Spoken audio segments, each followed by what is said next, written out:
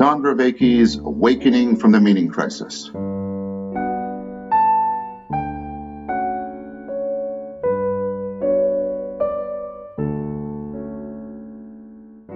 Welcome back to Awakening from the Meaning Crisis. So last time we followed Heidegger into the depths where we encountered Eckhart and this non-teleological relationship to the play of being, and that led us very directly into Corbin and Corbin's core argument that gnosis, as we've been using it, relates centrally, the ability to engage in this serious play relates centrally to the imagination.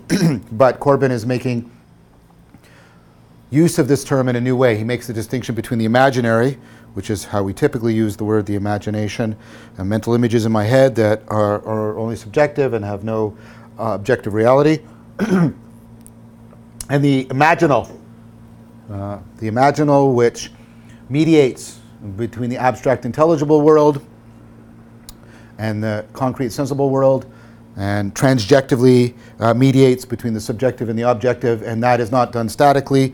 All of this mediation and mutual affordance is done in an ongoing transformative transframing, and that the symbol captures all of this. And then I wanted to bring out Corbin's core symbol, and it's a core symbol that relates directly to gnosis, because in gnosis, in this transformative participatory knowing, and this goes to the core of Heidegger's notion of Dasein, the being whose being is in question, we have to see self-knowledge and knowledge of the world as inextricably bound up together.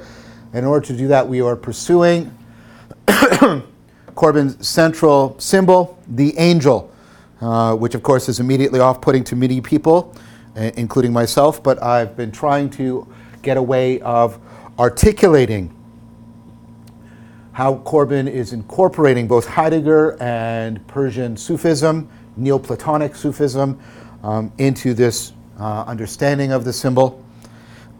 And I recommended that we take a look at the work of, first of all, of Stang, the historical work, showing how throughout the ancient Mediterranean world and up and through the Hellenistic period and beyond, up until the period of easily pseudo-Dionysus around the 5th century of the Common Era, there's the pursuit of the divine double.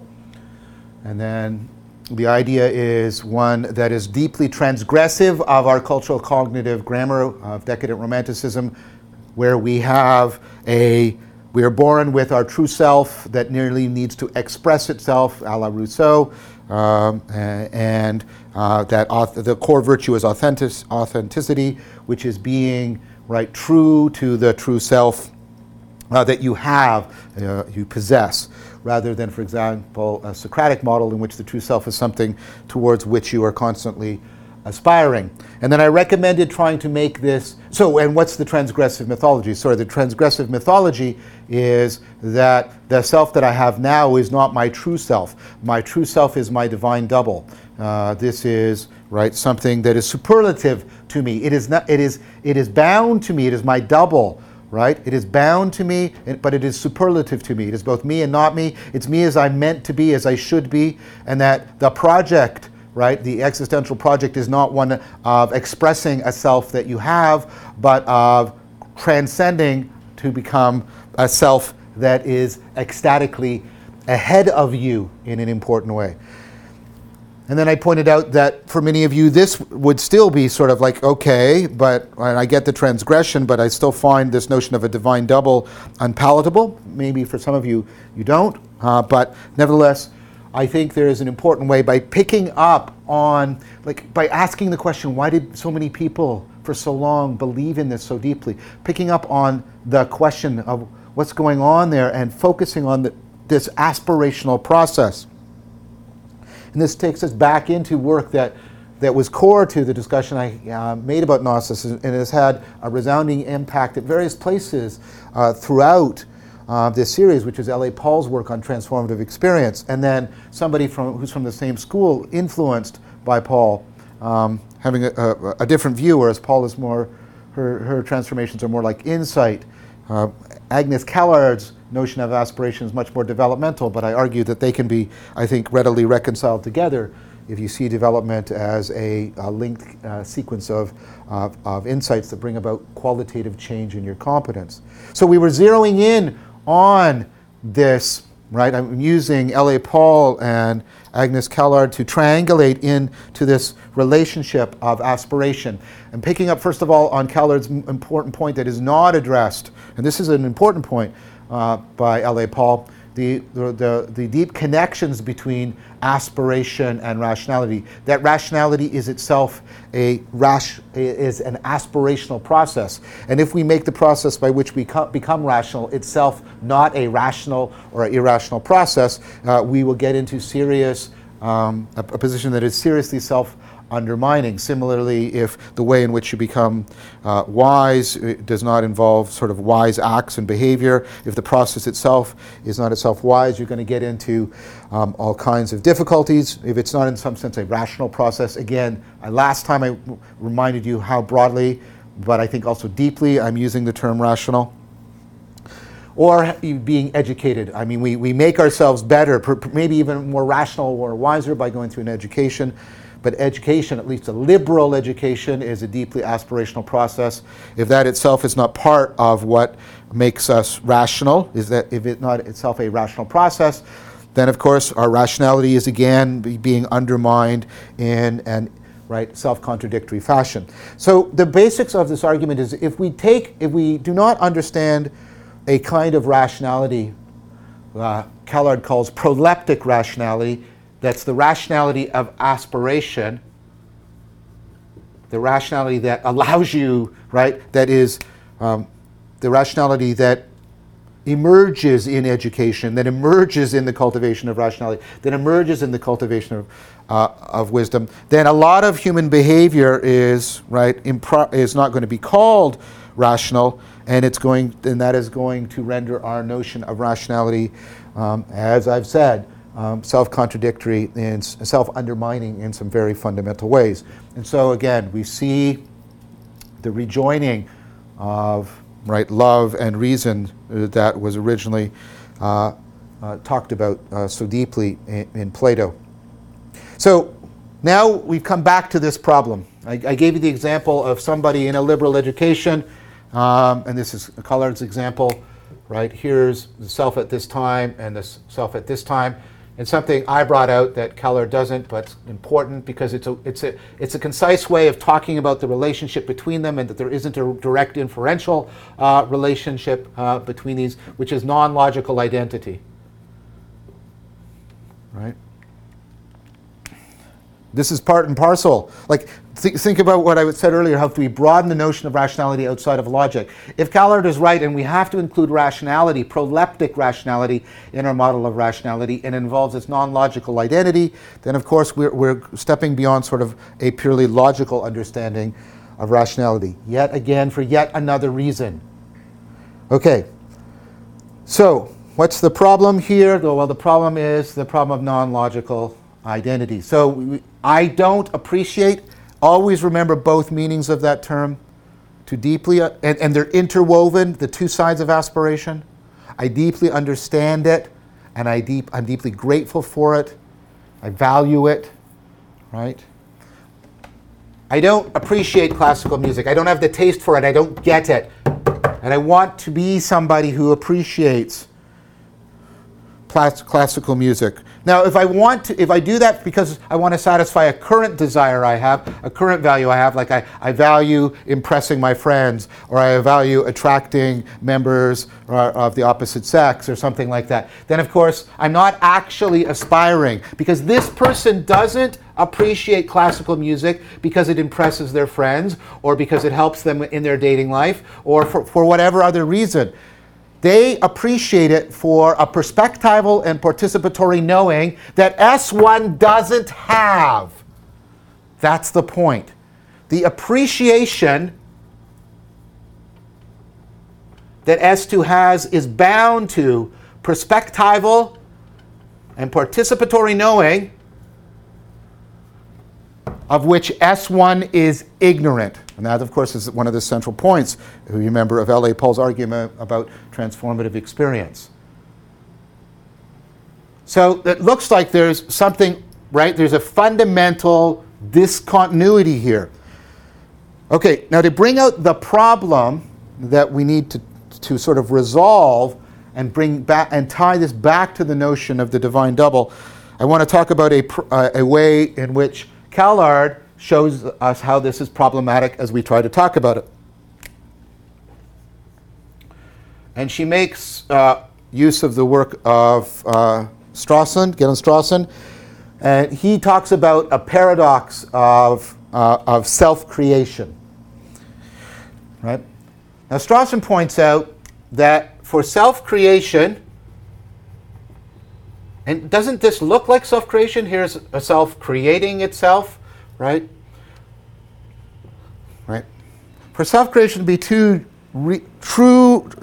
be truly an instance of self and creation, sort of emphasizing both sides of that double form, two things are needed. One requirement, right, is a continuity requirement. There has to be something deeply continuous between S1 and S2. Because, right, if they are not the same self, then it's not an act of self-creation. Right? If they're not the same self, it's not an act of self-creation. So that's the continuity requirement.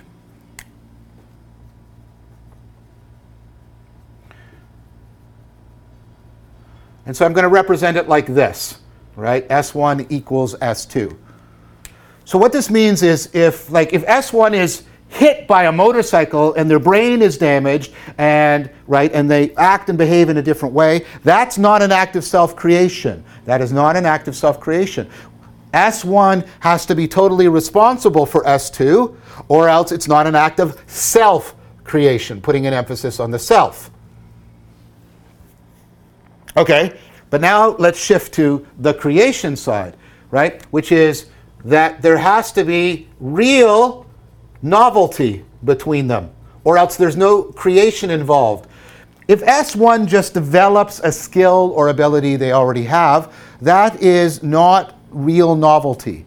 That is just more of the same. That's quantitative development, not qualitative development. So, right, if all that happens is S1, improves their skill, deepens their capacity to acquire something that they already value, etc. That, right, is not real novelty. So real novelty means there has to be a fundamental difference between S1 and S2. Now, what Strawson does with this, right, is he points out, notice how, right, S1 and S2 for the continuity requirement have to be equal, but the real novelty means there has to be a real deep difference between S1 and S2, right, or it's not creation. And so what he argues is that self-creation is paradoxical. In fact, the point he's trying to make is it's self-contradictory. There can be no such thing as self-creation, right? So, another way of thinking about this is, if you remember when we talked about this in connection with transformative experience, we can invoke Fodor's notion of the idea that you can't sort of create a stronger logic by logically manipulating a weaker logic. No matter how much I manipulate the machinery of predicate logic, I won't get modal logic. Because what I have to do, right, is I have to introduce axioms that are outside, for Gödelian reasons ultimately, are outside the system of predicate logic. So putting it this way, right, in order to get the real novelty between S1 and S2, I have to introduce something that's outside the logic of S1, the logic of its values and beliefs, right, that will then make it into S2. But if it comes from outside of S1, it is foreign and strange, and right, and therefore it, right, is not an act of self-creation. What that shows, Fodor's idea about you can't infer a stronger logic from a weaker logic, and it goes back to a point we've made before, there is no inferential way. There's no way you can sort of infer yourself from S1 to S2. And this, of course, is part of Kierkegaard's whole point about the leap and the leap of faith. The leap of faith is to leap into a process of development that is going to put you through this kind of qualitative change in your identity. But Strawson makes this very problematic by saying, right, this makes absolutely no sense. Right? And so we're caught between two things. Either we can break this by saying, right, there is ultimately no self. We could go rabidly empiricist. I'm just a blank slate, and all that happens is stuff from the outside changes me. And then I go for the novelty, but there's no underlying self. Or I can just do the continuity requirement. I can become sort of a Rousseauian romantic, and myself is identical throughout, right? And all I'm doing is expressing what was already within myself. That's all that's happening. You see, empiricism and romanticism choose one of the two over the other. And what Strawson says is you have to make such a choice because self-creation is itself self-contradictory. Callard says this is all a mistake. And I agree with her. She argues that this is both the empiricism and the romanticism, at least the Rousseauian decadent romanticism, right, is not adequate or accurate of our experiment of developmental change. What breaks this, I argue, helping her, I believe, is that the relationship between S1 and S2 is one of non-logical identity. Something, of course, we practice, the narrative practice hypothesis, by engaging in narrative all the time and making ourselves into temporally extended selves that have a non-logical identity through time and through development. So, I think both the romantic expressionism and the empiricist, writing upon the blank slate do not capture what's happening between S1 and 2. It's not that S1 is just changed randomly into S2 from the outside. Neither is it the case that S1 simply makes S2. The first self does not make it, right? It's neither pure passivity nor pure activity. This, of course, is why I've continually emphasized the notion of participation. We'll see how Barfield is trying also to step above both, making and completely active making and completely passive reception in his notion of participation. A better way of describing the relationship is S1 does not receive nor make S2, but participates in S2's emergence. S2 emerges out of S1 to the point that S1 disappears into S2. It's an emergence. We participate in an emergence. So, aspiration is Callard's name for that process by which S1 participates in the emergence of S2 out of S1 such that S1 has disappeared into S2. Self 1 has disappeared into, has become S2. So, Callard now reformulates the problem that remains. Once we acknowledge this, there's a problem that remains because it again thwarts our usual cognitive cultural grammar. What's the problem that remains? Well, here's the problem. S1, in some important sense, causes S2.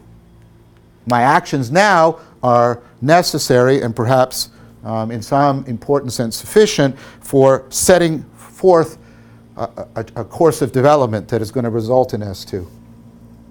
Right? But although S1 is therefore temporally prior, it's before S2, right? In the arrow of causation, the opposite is the case, normatively. S1 normatively depends on S2. all of S1's actions only make sense, can only be justified once S2 comes into existence. Because only S2 appreciates the music. Only S2 is rational. Only S2 can understands and justifies the value of rationality, the value of the classical music. So although S1 causes S2 and temporally prior, S1 is normatively dependent on S2. In terms of normativity, S1 is not primary, it's secondary to S2. The first self, everything that the first self is doing ultimately only makes sense when the second self has come into existence. It's only after the aspirational transformation that S1's behavior can be made sense of, can be justified, can be understood. It's interesting because the state that justifies S1's action is the state of S1 having disappeared into and through the emergence of S2, because only S2 understands and appreciates rationality, understands and appreciates classical music, understands and appreciates what it is to be a parent, understands and appreciates what it is to be a spouse.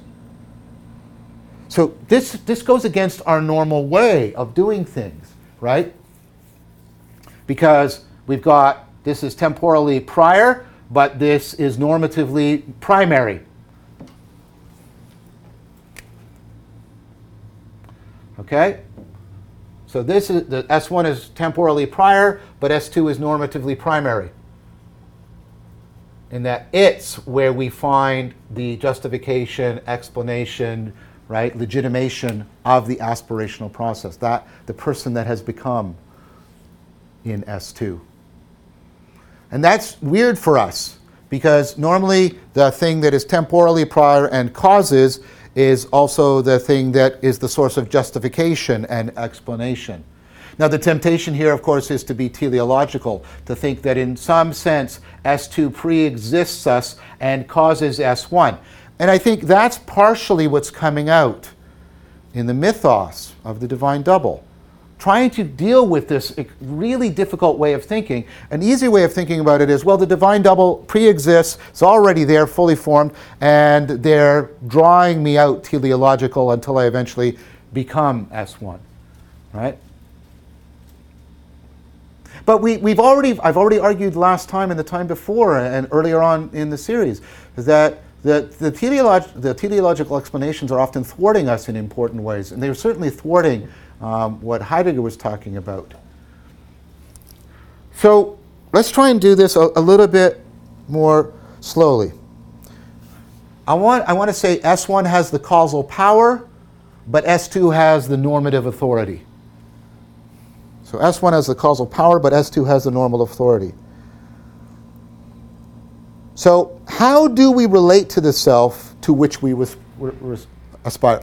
So when I'm S1, and I'm aspiring to being more like Socrates, more rational, how do I now relate to this S2 that doesn't yet exist but has authority over me? How do I do that? Well, I sort of slipped it in there, right? I sort of slipped it in there when I talked about aspiring to be like Socrates. So let's take this step by step.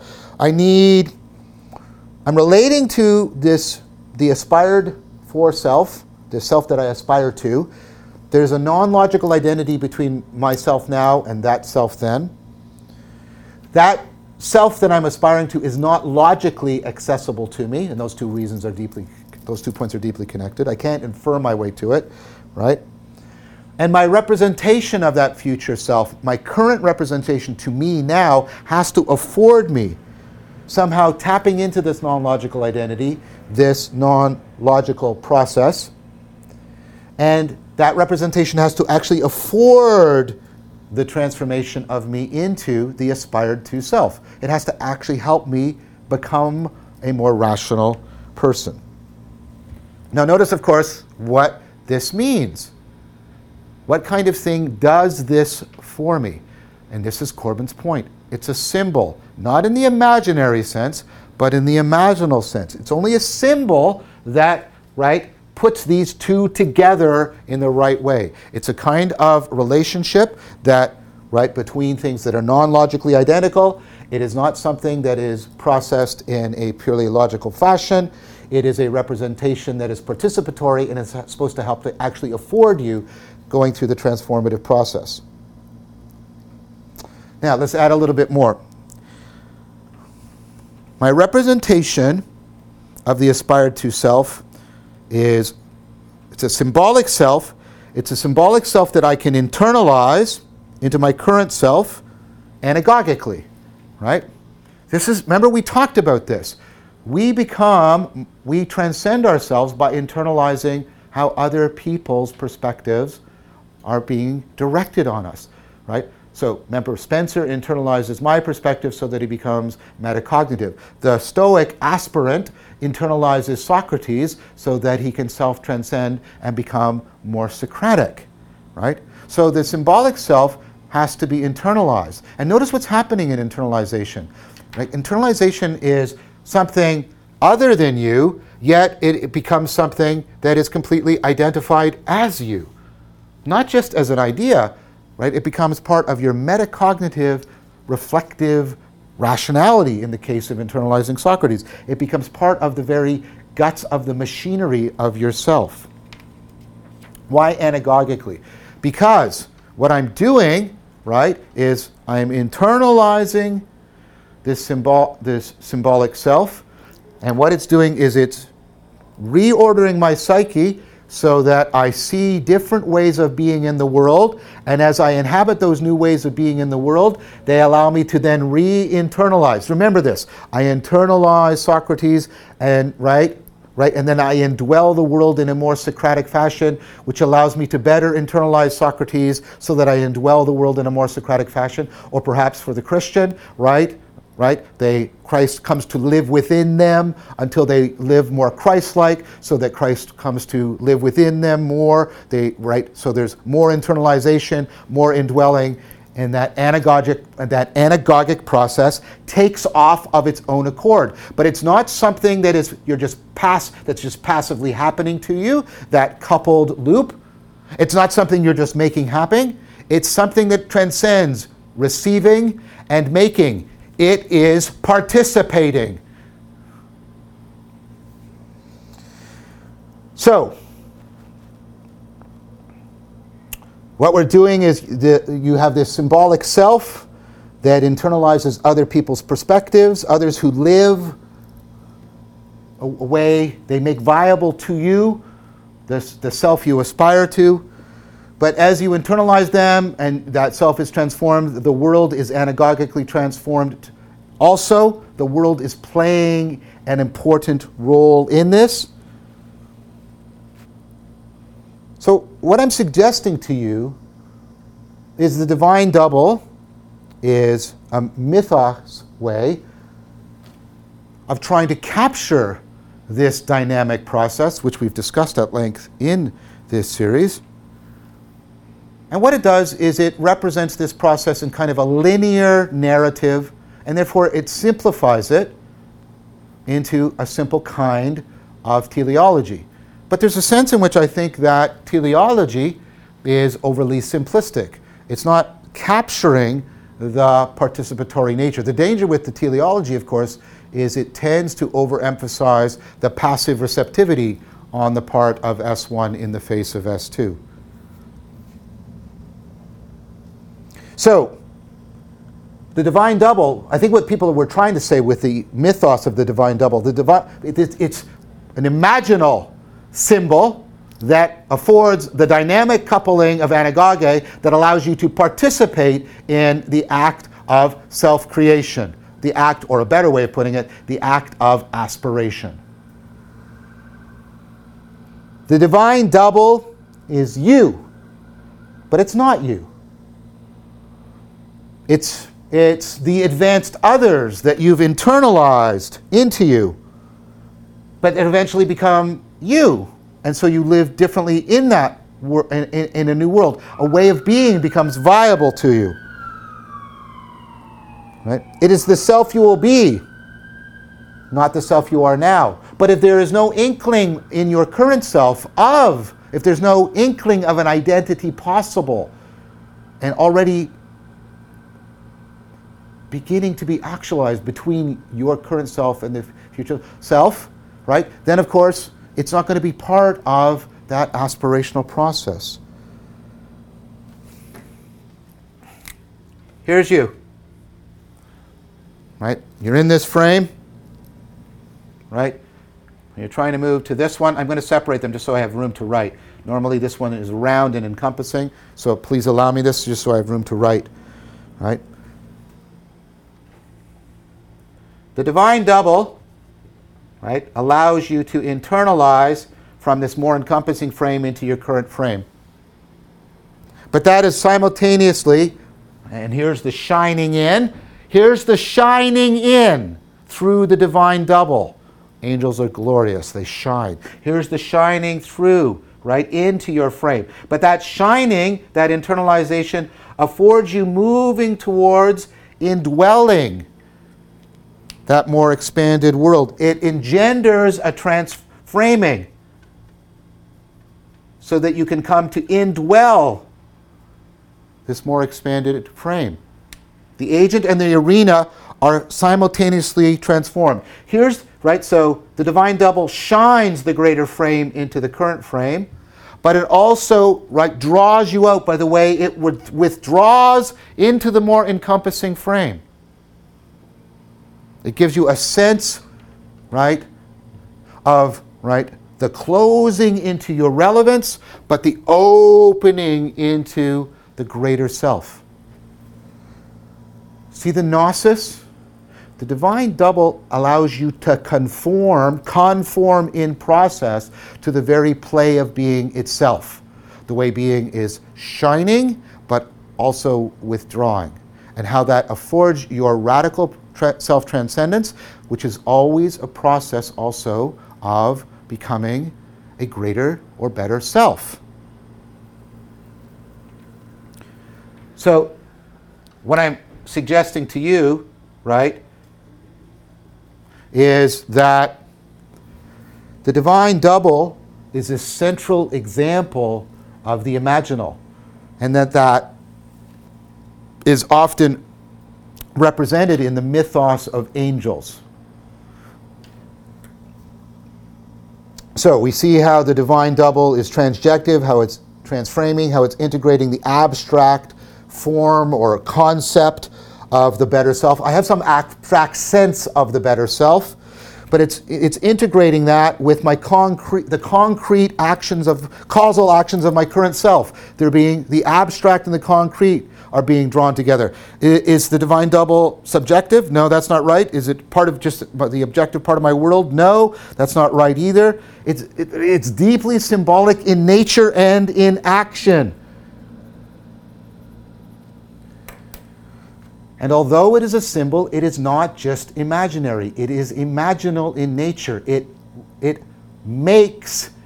affords, right, the true development. It affords the core of the being mode. The being mode is not about having things, it is about becoming someone. There's a deep interconnection between the imaginal, the divine double, gnosis, and the being mode. So, the angel in Corbin is a representation of the divine double. And now, the thing to note is that for Corbin, everything has an angel. Right? Because it's not only the agent that is being transformed, it is also the arena. Your world is also being opened up, and aspects of being are disclosing themselves that otherwise would not disclose themselves. Every object is shining and is also withdrawing into its mystery. Everything is a thing beyond itself. And so you are a thing beyond yourself as an agent, coupled to sets of things beyond themselves as an arena, and you are both going through this coupled process. That's what Corbin means by the angelic aspect, or the angelic order of being.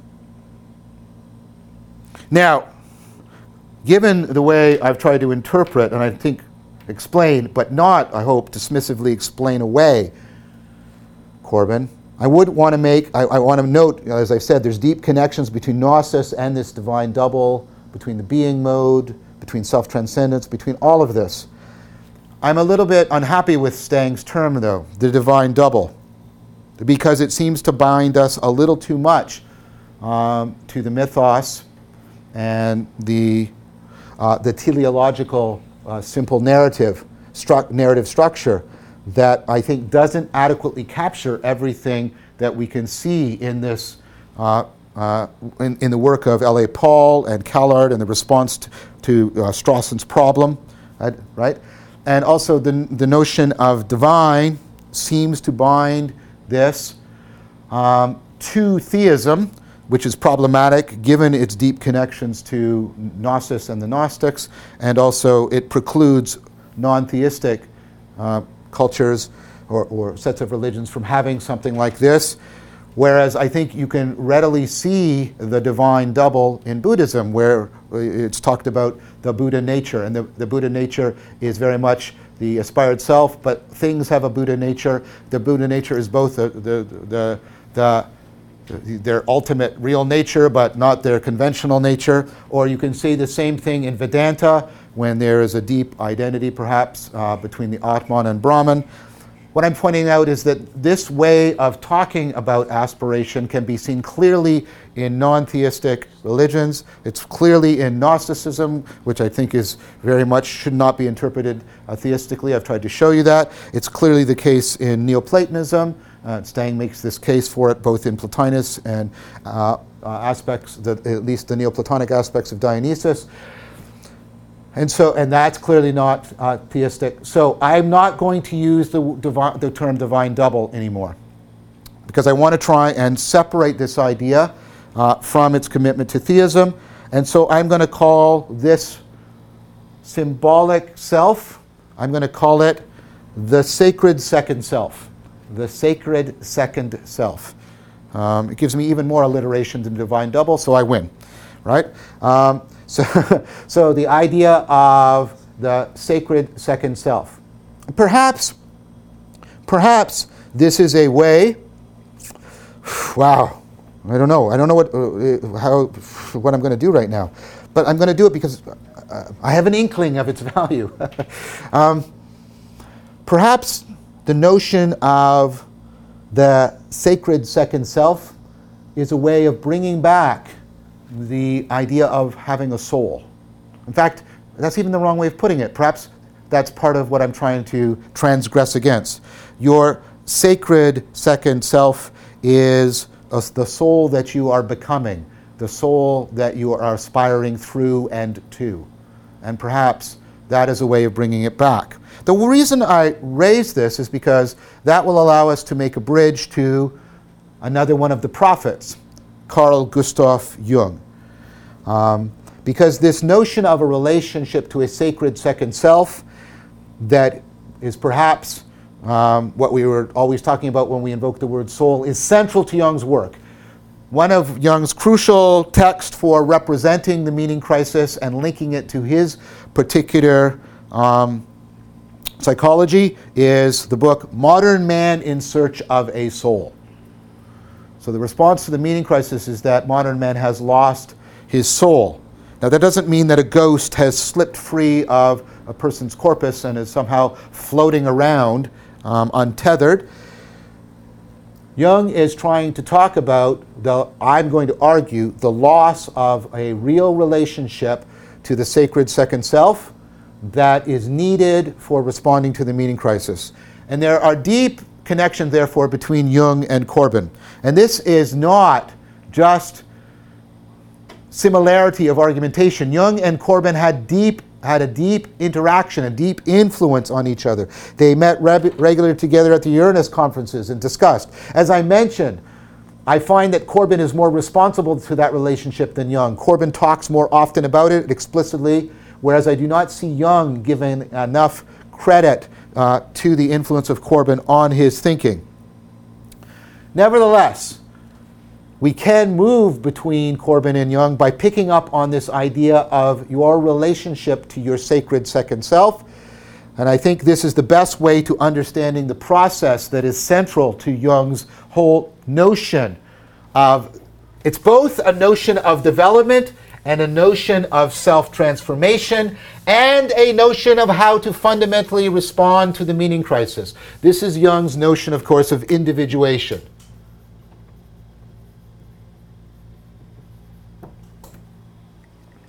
Right. So, how do we get to this notion? Well, we're going to get to this. Notice that each thinker gets into it in a different way. And what Jung is doing, and he's picking up on something that is not, it's not really present in Heidegger. It's present in Corbin, but it's present more implicitly than explicitly. And this is psychology, right? The processes within the psyche that are conducive to responding to the meaning crisis. And by individuation, Jung, and he clearly uses this adjective to describe it, describes this as a psychological process.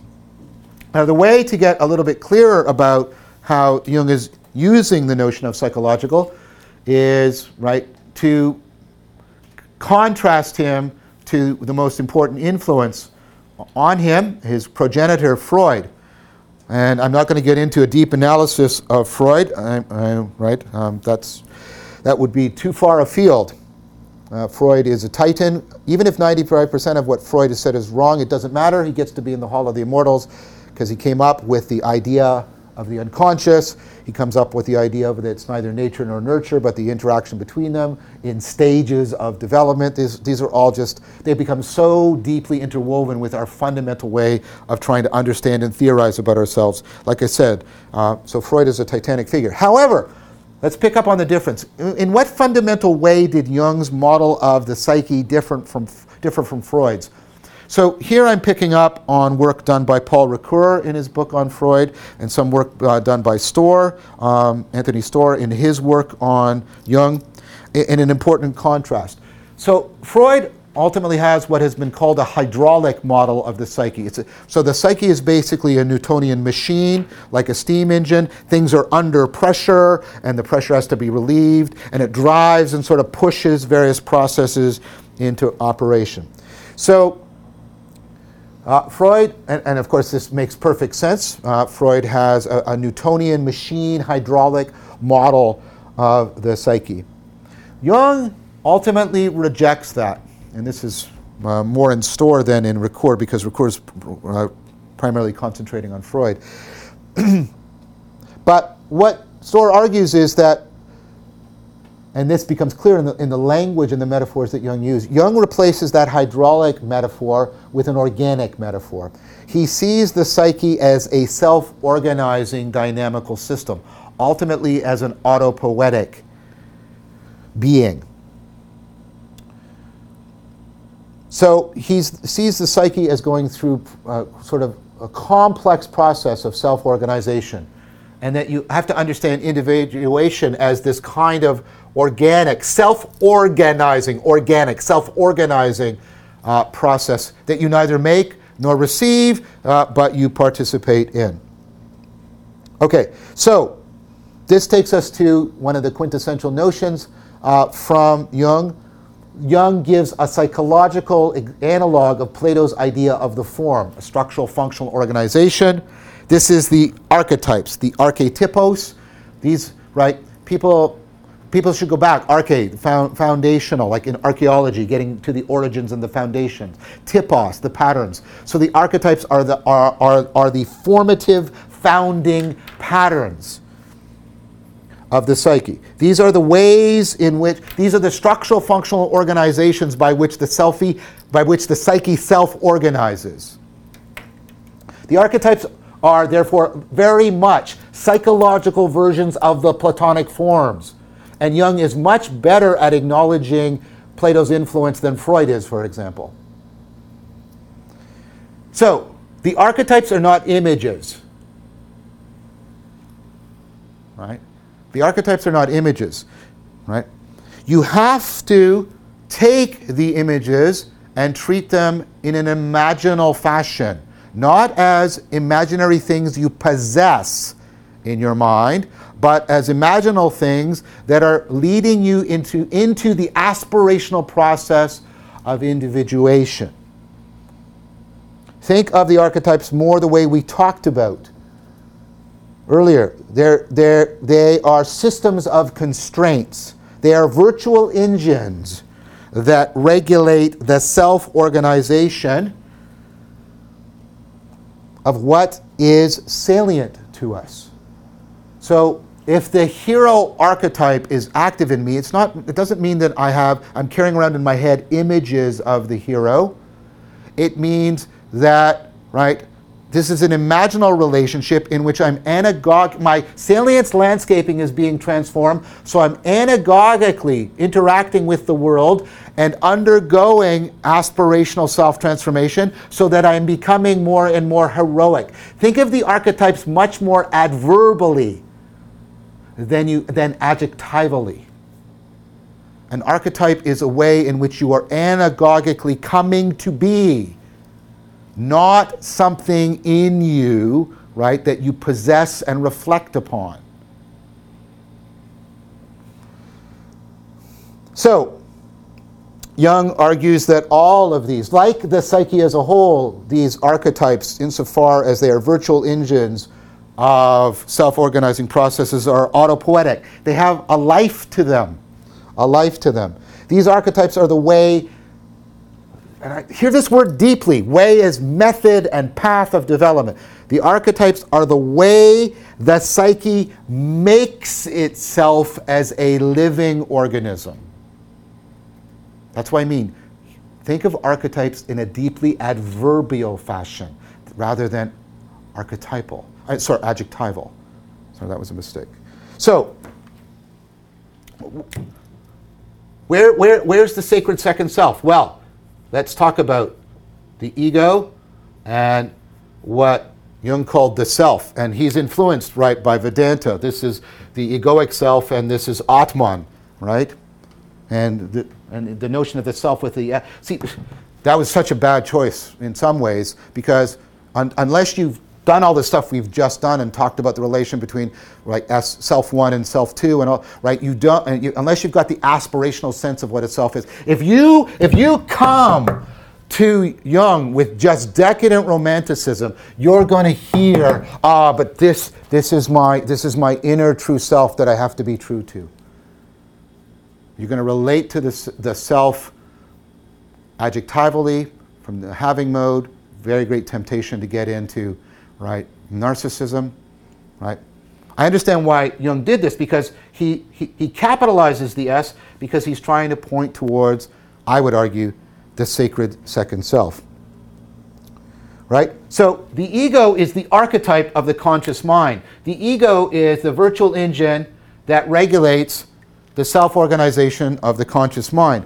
What's the self? Well, it's kind of the archetype of the archetypes. It's like Plato's notion of the good, which is the form for how to be a form, the eidos of the eidos. It is the virtual engine regulating the self-organization of the psyche as a whole.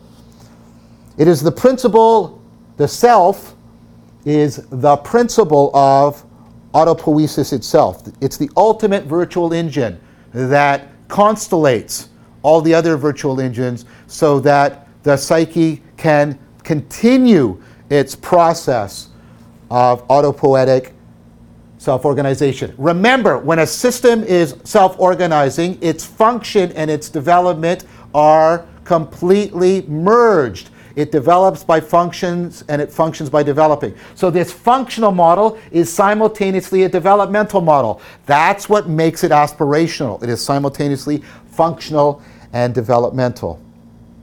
Right? So one of the things you can do is you can set up an interaction with these imaginal, symbolic entities, the archetypes, and that interaction can be internalized into the perspective. So I can interact with the hero archetype or the shadow archetype, and that will actually be internalized into the way the ego self organizes. Ultimately, that can become part of this, the dialogue between the ego and the self, what Jung calls the axis mundi, the axis of the world. Very maybe overwrought way of putting it, but in some ways I understand what he's trying to get at. This is the process, right? As I dialogue through the archetypes with the self, the ego's perspectival knowing and its participatory being is being fundamentally altered. This is the individuation of the ego. The ego individuates through its dialogue. Notice that anagogic, resonant way of talking. Its dialogue with the sacred second self. And notice ultimately how that falls back to Plato and Socrates, this notion of dialogue. This, of course, is the basis of Jung, and notice the similarity here again, of Jung's deep criticism of literalism and fundamentalism. Because, of course, the imaginal, the archetype as imaginal, sits right here. It mediates between these. Right? Why is Jung so critical of literalism and fundamentalism? Because it is to reduce the imaginal nature of the archetypes into simply being imaginary. It is to lose the being mode into the simply having of subjective representations rather than engaging in the process of individuation. Right? It's a form of inflation in which the ego pretends that it is sufficient unto itself and tries to take on the role of the complete role of the self, tries to just have an identity rather than continually becoming in the process of individuation. It is deeply disturbing to see someone who would claim to be committed to a Jungian approach being deeply enmeshed or involved with proponents of literalism or fundamentalism. This would be, I believe, a deep form of self-contradiction. What's my main criticism of Jung, which will then allow me a counter-criticism to Corbin?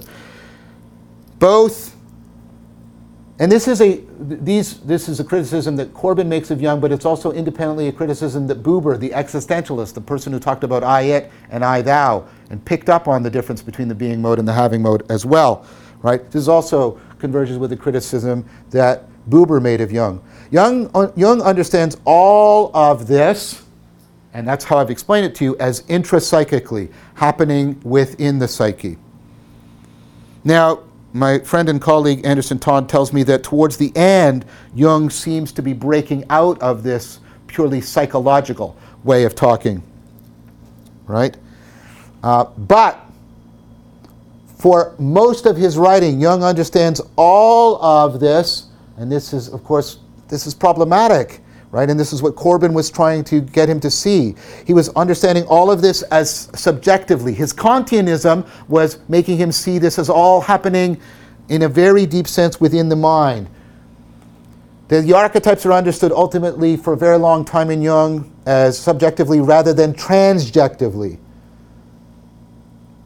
And because of this, and then this is where Buber's criticism bites into Jung, Jung misses all of the existential modes that Buber wants to talk about. Jung can't talk about the having and the being modes because he doesn't have a way of representing the transjective relationship. For Corbin, Jung seems to be reducing the imaginal to the imaginary. And for Corbin, this is a mistake because the mystical for Corbin doesn't just disclose the depths of the psyche, the mystical also discloses the depths of the world in an integrated, coordinated fashion. That's because Corbin is ultimately Neoplatonic and not Kantian. This is why I said if you don't understand Kant, you don't get Jung. Now, in fairness to Jung, Jung can say, but what's missing from Corbin is a psychology. What's missing from Heidegger is a psychology. How does all of this existential, ontological, Neoplatonic stuff play out within the psyche? If you're going to talk to me about internalizing, I get it. I'm answering on behalf of Jung. Jung can say, I get it. I leave off the indwelling in the world that Corbin, right, is pointing to, and Heidegger has been pointing to. But what Jung can say is, yeah, but you haven't told me what the internalization looks like. How does the imaginal get internalized into the depths of my psyche? So what I'm suggesting to you, this is neither Corbin nor Buber, nor is it, right, Jung. But Vervaeke is arguing to you that you can integrate the three of them together, and then you get something much better than either Jung or Corbin or Buber. I want to take a look next time at somebody who shares a lot with all three of these, Corbin, Jung, and Buber, and like them is deeply influenced by Heidegger, and that's Paul Tillich. Thank you very much for your time and attention.